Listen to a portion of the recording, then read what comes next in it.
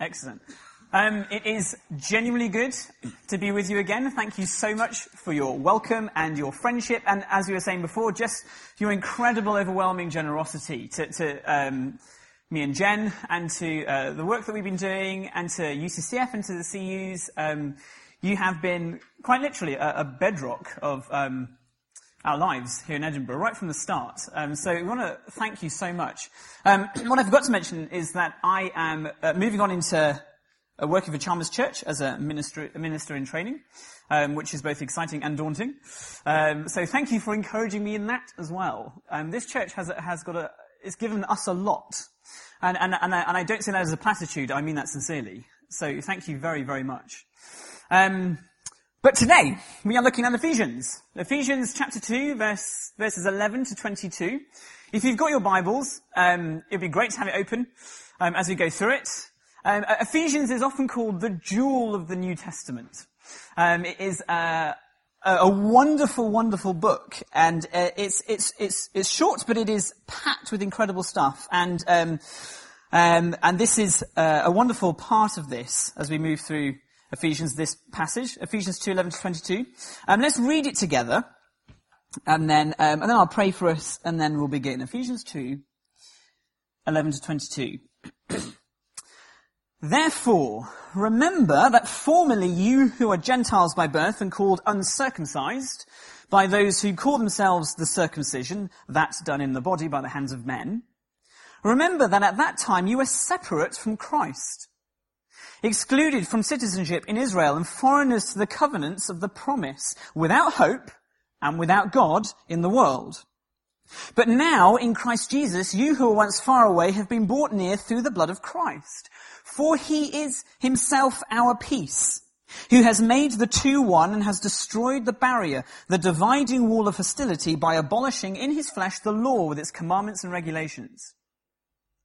His purpose was to create in himself one new man out of the two, thus making peace, and in this one body to reconcile both of them to God through the cross, by which he put to death their hostility. He came and preached peace to you who are far away, and peace to those who are near.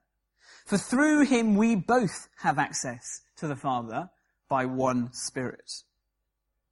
Consequently, you are no longer foreigners and aliens, but fellow citizens with God's people and members of God's household, built on the foundation of the apostles and the prophets, with Christ Jesus himself as the chief cornerstone.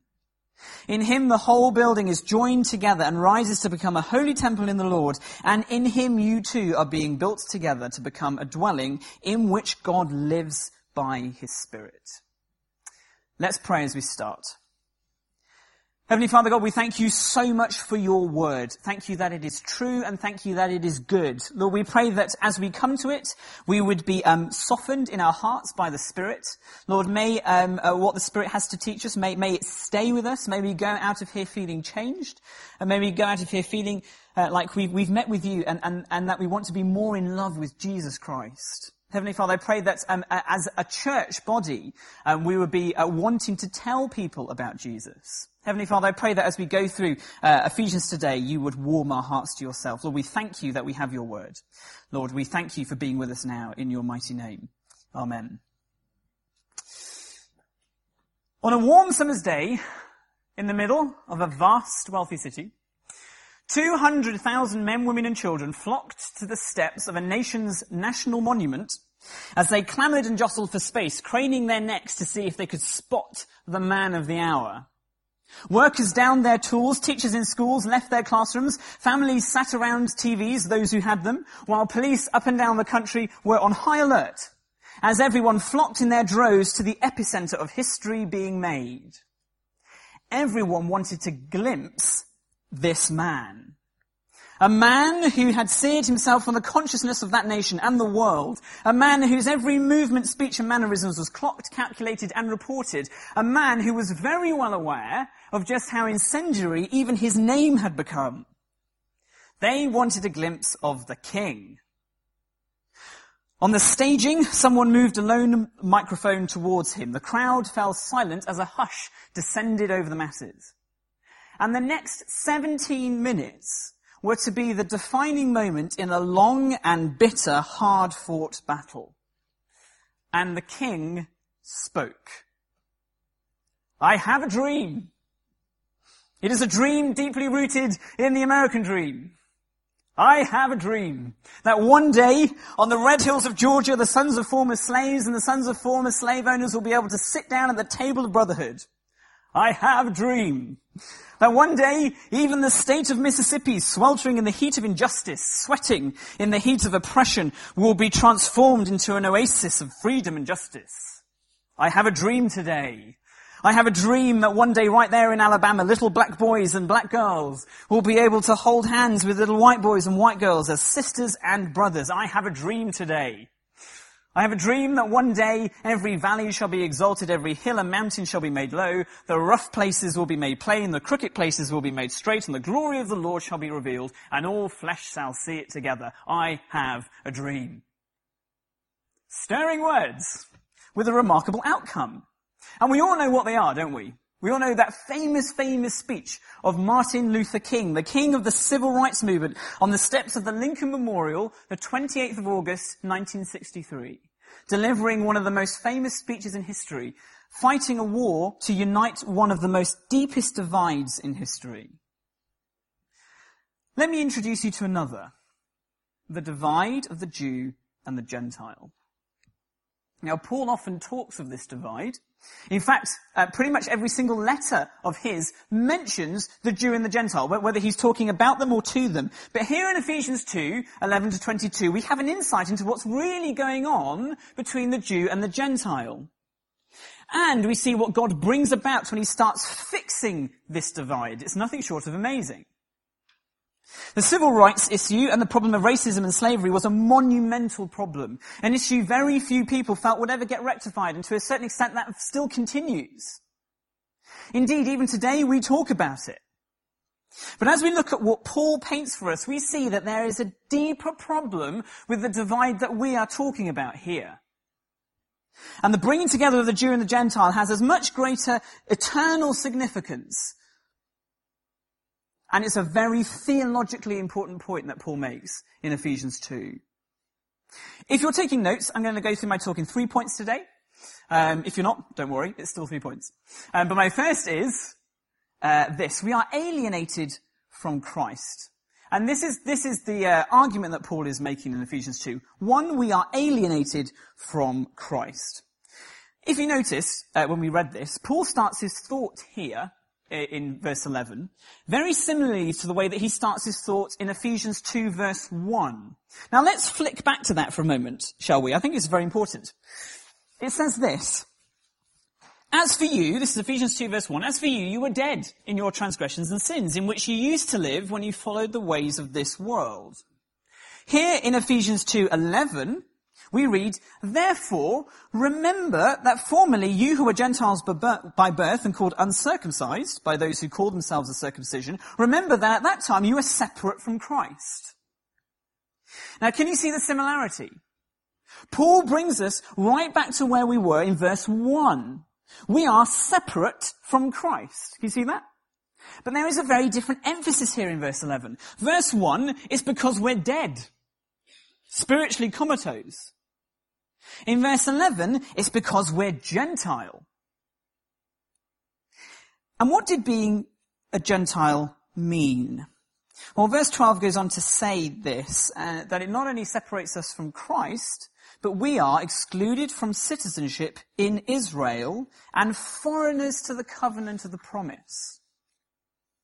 And if that isn't bad enough, Paul goes on to say that we are in fact without hope and without God in the world as a consequence.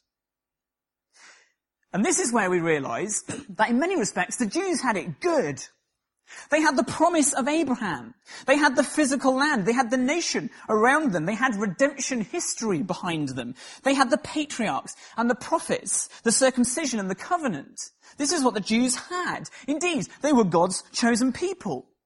They had the father of the nations, Abraham. They had the great Redeemer, Moses, the mighty King David, the powerful Isaiah, and the uncompromising Daniel. And all the way down through this redemptive history, these patriarchs and these prophets, these kings and these rulers, were pictures of the king who will arrive, that will have an eternal kingdom whose rule will never end. Do you get that? The Jews had it really good. And all the way down through this redemptive history, we are reminded that the Gentiles didn't. And the Jews certainly knew that. Let's have a little look at this divide in greater detail. Here's what William Barclay says of the Jewish-Gentile divide at the time of Jesus. He says, as quoted by John Stott, this: the Jew had an immense contempt for the Gentile. The Gentiles, said the Jews, were created by God to be fuel for the fires of hell. God, they said, loves only Israel of all the nations he has made. It was not even lawful to render help to a Gentile mother in her hour of sorest need, for that would simply be to bring another Gentile into the world. Deep-seated animosity to the point of intense hatred. And a hatred that works both ways, mixed with the realization that the Gentile, because of his status of not being part of the Jewish nation, was cut off from the promises of God and a foreigner to the covenant. Destitute of an inheritance they could not lay their hands on. And Paul says, this is who you are. Or this is who you were. We don't have the history of the prophets, the kings, the priests, the judges. It would seem that we may as well be dead, back in verse 1, because life as a Gentile doesn't seem to be that much better. We are, as John Stott says, doubly alienated from God. Is this so much of a problem? Well, yeah, it really is. It's a big problem. You see, all the way down through this redemptive history, we are reminded that there will be a king who will be the mainstay of the remnant after the exile, and a king who will prove himself to be the Messiah and lead his glorious people into a glorious revolution of justice, peace, and freedom.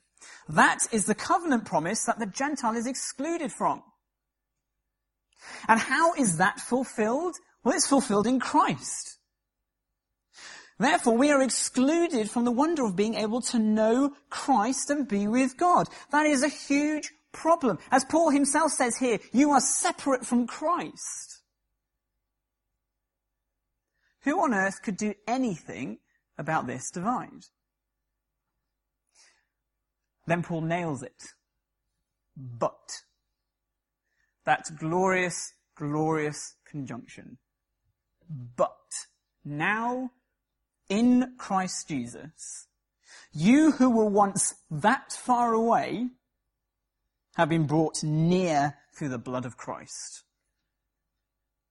Isn't that amazing? This brings us on to our second point. 2, we are made one in Christ. The solution to this alienation is the person from whom we are alienated, Christ himself. Paul continues to use chapter 2, verse 1 to 10 as his parallel thought here. So follow me for a bit. Go back to verse 4 of chapter 2. We read this. But because of God's great love, we are made alive with Christ. Then, here in verse 13, but now in Christ Jesus, you who were once far away have been brought near. So just as there's a solution to my being dead, there is a solution to my being Gentile. Got it? And as there are different issues to me being blocked off from God, 1 being dead and 2 being Gentile, the solution, however, is one and the same. Jesus Christ, the Son of God. But how does he reconcile this division? Well, he reconciles it through his death, through the shedding of his blood. We have been brought near through the blood of Christ. And what does that shedding of blood actually accomplish for us? Let's read the next few verses together. Ephesians 2, 14 to 18. It says this, for he himself is our peace, who has made the two one and has destroyed the barrier, the dividing wall of hostility, by abolishing in his flesh the law with its commandments and regulations. His purpose was to create in himself one new man out of the two, thus making peace, and in this one body to reconcile both of them to God through the cross, by which he put to death their hostility. He came and preached peace to you who are far away and peace to those who are near, for through him we both have access to the Father by one Spirit. The language is quite vivid here, isn't it, actually, if you really think about it? We have two pictures, if you like. Paul paints two pictures of what this Jew-Gentile divide looks like and how the solution works. The first picture is the wall of hostility that divides. Now, when Paul was writing this, he would have been writing to people who really, really understood what this issue felt like. Today, sitting here in 21st century Edinburgh, we don't necessarily feel this division like the readers would have felt this division. And so Paul uses language that the Ephesian church would have really picked up on. And language also that really helps us today, seeing what's going on. For example, he uses the picture of the dividing wall of hostility. In the main temple built by Herod, there really was a physical dividing wall of hostility. And it was to appease the Jews. There was a huge concourse. And in this concourse there were three main sections, one for the priests, one for the Jewish men, and one for the Jewish women. Outside of this concourse, you descended 5 steps to a wall with an arch. You went through the wall, through the arch, and you go down another 14 steps, and you end up on a big, vast plaza that ran round the entire temple. This was the tourist part, if you like. And on the wall that divided the concourse from the plaza, which was literally called the dividing wall, was written these words: "No foreigner may enter within the barrier and enclosure around this temple. Anyone who is caught doing so will have himself to blame for his ensuing death." And what does Paul say has happened to this wall? Well, it's been destroyed. It's been taken down. Reading of this dividing wall that condemned the Gentile to death as being removed would have provoked an immediate feeling of euphoria in the Ephesians. That's amazing language. We are allowed then to associate with the Jewish people.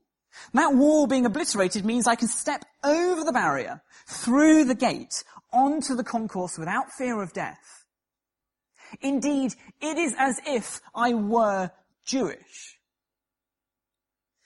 And as soon as we understand that, we instantly get what Paul goes on to say in verse 15.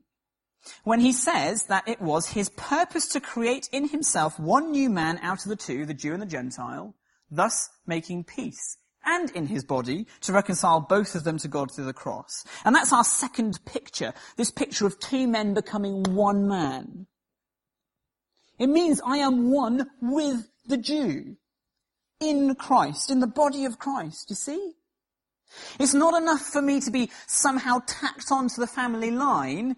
In Christ's body, I am made one with the Jew. I have that status. And as Christ dies on the cross and sheds his blood, so the dividing wall of hostility comes down at the very moment he breathes his last. The Jew and the Gentile are one in Christ. That's unbelievable language. The Jew and the Gentile are one in Christ. It is gloriously true. But we know, don't we, that there's another divider that comes down the moment Jesus breathes his last. And as the dividing wall in the temple metaphorically crumbles, so the curtain in the temple physically tears. And I am allowed to walk in unhindered to the room of the presence of God himself. And what does verse 14 remind us we have? Peace. He himself is our peace. Christ is our peace with God, so I can move into the Holy of Holies, and he is also my peace with those who are separated from me on earth, so I can move into the concourse of the Jew.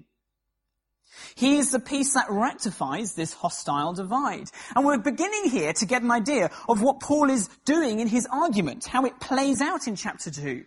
In verse 1 to 10, because of Jesus Christ, I'm made alive in him, and so my relationship with God is perfectly restored. And as my relationship with God is perfectly restored, so verse 11 onwards, my horizontal relationship with mankind is perfectly restored. It's the inversion of everything that went wrong in Genesis 3, where creation order was unceremoniously dumped upside down, as animal deceived woman who tempted man who defied God, so our relationship with him was severed at that moment. And as soon as that happened, so their relationship with each other was severed. Adam and Eve started to blame each other. They created their own physical barriers to each other, those made of clothes out of fig leaves to hide their shame. Zoom on thousands of years to Christ on the cross. And I see everything falling back into perfect order. As my relationship with the living God is reconciled, whilst at exactly the same time, the divided relationship with my brother, the Jew, is also reconciled. I am one in Christ, and I am one with the Jew. And the two happen at exactly the same moment as Jesus sheds his blood as that final sacrifice on a wooden cross. But just before we move on and tie up this point, I'm going to do what I sometimes do in a student Bible study and ask a painfully obvious question. And it is this. Just take a look at verse 16 and work out who it is that is actually to be reconciled to God. Who is it that is actually to be reconciled to God in verse 16? It's both. And in his body reconcile both of them to God. Can you see that? The Jew is also to completely be reconciled in death and the resurrection to God through Jesus. But what about their history? What about the priests, the prophets, the rulers, the judges, the kings, the promise that we were talking about earlier? Well, it's all true, but it's all pointing to Jesus Christ. You see, just as the Gentiles had the issue of not being Jewish, the Jews had the issue of facing the law. And try as they might, the law was never kept. And as verse 15 reminds us, Christ abolished in his flesh the law with its commandments and regulations. You see what Paul is doing here? As much as the Gentiles were doubly alienated from God, the Jews were also lost. They also needed to be reconciled to God through Jesus Christ because they couldn't keep the law of their own covenant, just as the Gentiles can't. There is no other name under heaven by which man can be saved. The Jew and the Gentile both need to be reconciled to him through his blood. And that's the whole point of the Jewish nation. That was the whole point of the Old Covenant. Everything from creation and the fall onwards was a foreshadow of what the promised kingdom really looked like.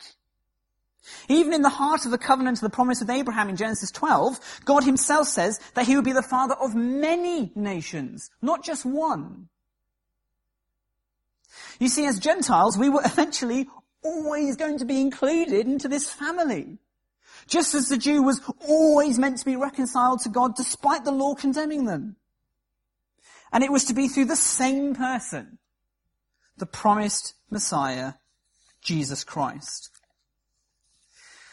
And so as I look and rejoice in the fact that I am one with the Jew can look at the Gentile and rejoice in the fact that they are one with the Gentile. As they understand that the promise of the covenant is fulfilled in Jesus Christ, who has done his job. He made the Jew and the Gentile one. Now, let's move on to what that looks like. What does that now look like? My third point, we are united with Christ. Let's just read the last few verses together for the last time. It's Ephesians 2:19-22. Consequently, you who are no longer foreigners and aliens, but fellow citizens with God's people and members of God's household, built on the foundation of the apostles and the prophets, with Christ Jesus himself as the chief cornerstone. In him the whole building is joined together and rises to become a holy temple in the Lord. And in him you too are being built together to become a dwelling in which God lives by his Spirit. What are the consequences of this incredible act of unification with peace through Christ's blood?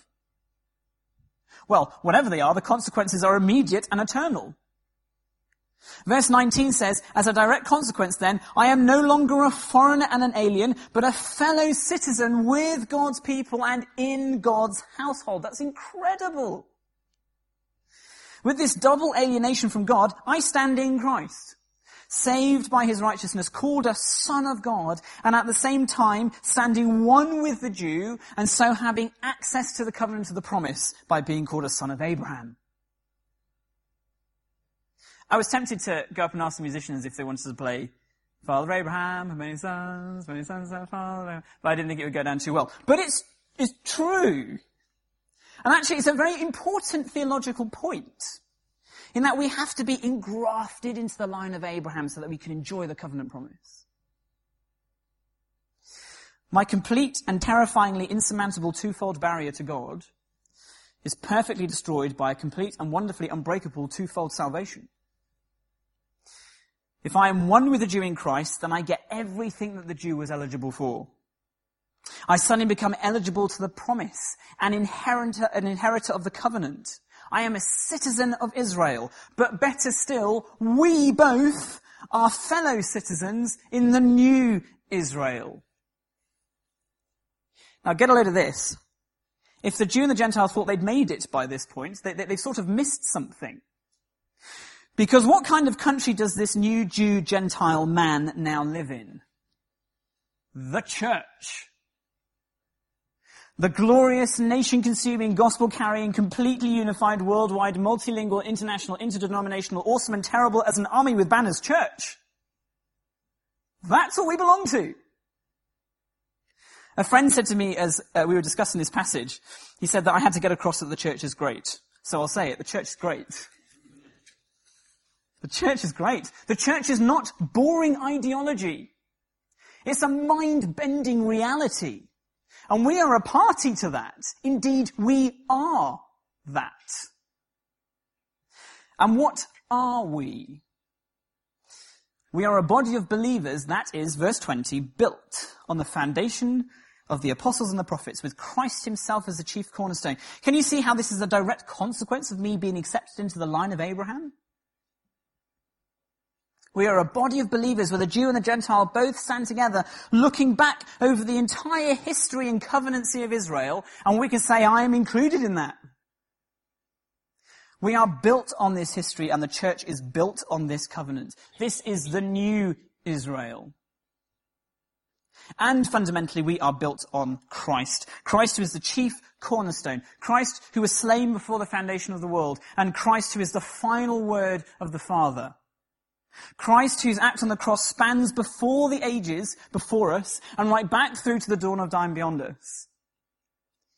Indeed, the foundation of our unity as a church is built on the only one who could unify the ununifiable division of God and man and Jew and Gentile. And just as we were looking at the dividing wall falling down and the dividing curtain being torn down, in verse 21, we are shown the active joining together of this remarkable new building. And then we see it rising to become a holy temple in the Lord. Paul says, and in him you two are being built together to become a dwelling in which God lives by his Spirit. I've done several sessions of God's Big Picture. I don't know if you've read that book. I think it's a brilliant book. It's a walk through the whole of redemption history. It's a walk through the Bible. And it looks specifically at the idea of God's kingdom. I think many of you students, I can see, have actually done this with me, I think. And with each chapter, which corresponds to a big moment in Israel's history, there are 3 criteria that you have to look at every single time. And they're all the same. At every single point in redemption history, the 3 things are the same. Who are God's people at that point? Where is God's place at that point? And what does God's rule and blessing look like at that point? And when we get to this point in the Bible, this is the proclaimed kingdom, as this book calls it, we see that God's people is the new Israel, the international church of Christ. God's place is the whole earth, not just one nation. And God's rule and blessing is pictured as the Spirit himself being in the heart of the believer, no longer separate from mankind. We, as his church, are the antithesis of separation from Christ. We are now the temple that houses him. The temple of the Holy Spirit. This is magnificent. Can you see that? Truly magnificent. And guys, I dare you to take a look around, as embarrassing as that may be. Look at each other. Have a look at the people that you sit next to week after week, Sunday after Sunday. Look at your friends, the people that you don't know particularly well who are in the church. You are together this church. You are sitting here in this building, which is not the church, as a people who are now the temple of the living God. You are this church. That is your status. That is who you are as you step through that wall of hostility. This odd assortment of young and old, big and small, international and local, student and worker, people you would never dream of associating with on your own terms. You are here together doing so because you are this church. And you know I'm not just talking about us here this morning, or even Bruntsfield Evangelical in general. I'm talking about the church. The millions upon millions of brothers and sisters that we are unified with across the span of the entire globe. Now be careful that this doesn't make us all feel fuzzy and warm too quickly. It is a glorious truth. But we know that in our own church families and our relationships, they're fractured. Our hearts are divided, that there are people I can't stand, situations I find really tough. We know that church is difficult. And even more so when I feel I need to be united with people. But that's kind of the point. Because we can't do this on our own. We can't be united together on our own. We can only be because of Christ. And what that all looks like, the messes that we get ourselves in and how we deal with each other, that's exactly what Ephesians goes on to next. And that's really important. We are this church, it is true, but it has nothing to do with us. Our selfishness, our pride, our bitterness, our survival instincts, they'd never allow us to meet together, let alone live life on life with each other. You know that's true. We are only this church because of Christ, built on the foundations, reinforced by the prophets and the apostles, and maintained through the Spirit, who is actively, continuously, and tirelessly working in our individual hearts every single moment of every single day. It's also worth remembering that being a part of the church is actually a worldly desire to a large extent, isn't it? We hear every day on the news the words closer community, big society. We hear of the necessity for more peace talks, a desire for diplomacy. We crave an end to all wars. We're starving for peace. And that is great things to be wanting. This is what the world is screaming out for. But for all the rhetoric, all we see is devastation, destitution, destruction, and despair. The world cries out for what Christ offers. The world desires to be the church in that sense, but won't accept that Christ's way is the right way. This idea of church isn't foreign.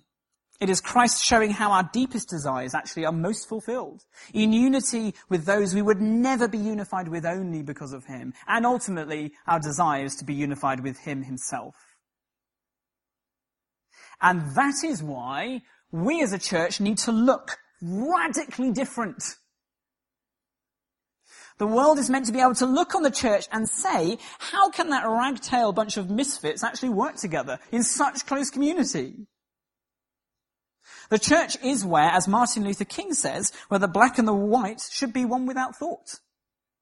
Where the Israeli and the Arab can embrace and cry with each other. Where the Englishman and the Scot can watch rugby without malice. I have a dream. And where the Jew and the Gentile stand as one person, all because we are united in Christ. Don't you see that being a united church of ununifiable people is in fact our greatest apologetic for Christ? Can you see that? It is also our greatest evangelistic tool for him. Our being united in the face of a hugely fractured world of disunity illuminates the incredible power of the cross. Let's return to Scripture for the last time as we draw to a close. Go into the bookends of the Bible to sum up the status of the church and our inclusion in the promise of the covenant. Exodus 19 verse 5. God tells Moses just before giving him the law, say this to the Israelites. If you obey me fully and keep my covenant, then out of all the nations you will be my treasured possession. Although the whole earth is mine, you will be for me a kingdom of priests and a holy nation. 1 Peter 2 verse 9. But now you are a chosen people, a royal priesthood, a holy nation, a people belonging to God, that you may declare the praises of him who called you out of darkness into his wonderful light. Once you were not a people, but now you are the people of God. Once you had not received mercy, but now you have received mercy. And how do we get from Exodus to 1 Peter?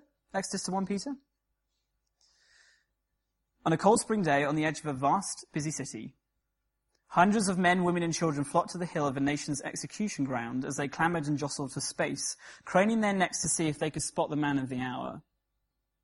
Workers downed their tools, rabbis in schools left their classrooms, families sat around fires, whilst guards and centurions up and down the country armed themselves as people flocked in their droves to the epicenter of history being made. Everyone wanted a glimpse of this man. A man that had seared himself on the consciousness of that nation and the world. A man whose every movement, speech and mannerism was clocked, calculated and reported. A man who was very well aware of just how incendiary even his name had become. They wanted a glimpse of this king. On the staging, a cross was slowly hoisted up and fixed into place. The crowd fell silent as a hush descended over the masses, and the next 3 hours were to be the most defining moment in a long and bitter, hard-fought battle. And the king spoke. It is finished. Let's pray as we close. Heavenly Father God, thank you so much for your gospel. Heavenly Father God, thank you so much for your Son, Jesus Christ, who dies for us on the cross, who shed his own blood so that we may know you. Heavenly Father, thank you that he rose again from the dead, beating death, so that we know that he is truly God and that we will be able to reign with him. But Heavenly Father, thank you so much that you made us church. You put us into church. Thank you that we are a church. Lord, we know that that is hard. We know that sometimes this is difficult, but thank you that this is where you live. Well, this is incredible language. May we not take that for granted when we step into this building or when we go out of here, when we speak to each other, when we speak to people who don't know you. May we always remember that we as a church bear your name. Well, that is so important. Lord, thank you so much for making us a part of this covenant, even when we had no right. Thank you so much, Heavenly Father, that despite our sin and our foolishness and our continual struggles, you call us back and you make us right with yourself because of Jesus Christ. Heavenly Father, I pray that we would not be ashamed of this gospel. Lord, forgive us when we feel so ashamed of this gospel. May we be willing to share it. May we be prepared to proclaim it clearly. And Lord God, may we also be teaching it to ourselves and to each other as we love each other well, as we live life on life with each other. Those of us, Lord, people we struggle with, Lord, I just pray that you'd really help us in those areas. Lord, thank you so much that we are your church. And we pray that you'd send us out of here being encouraged by this and more in love with Jesus who has unified us. We pray these things in your strong, strong name. Amen.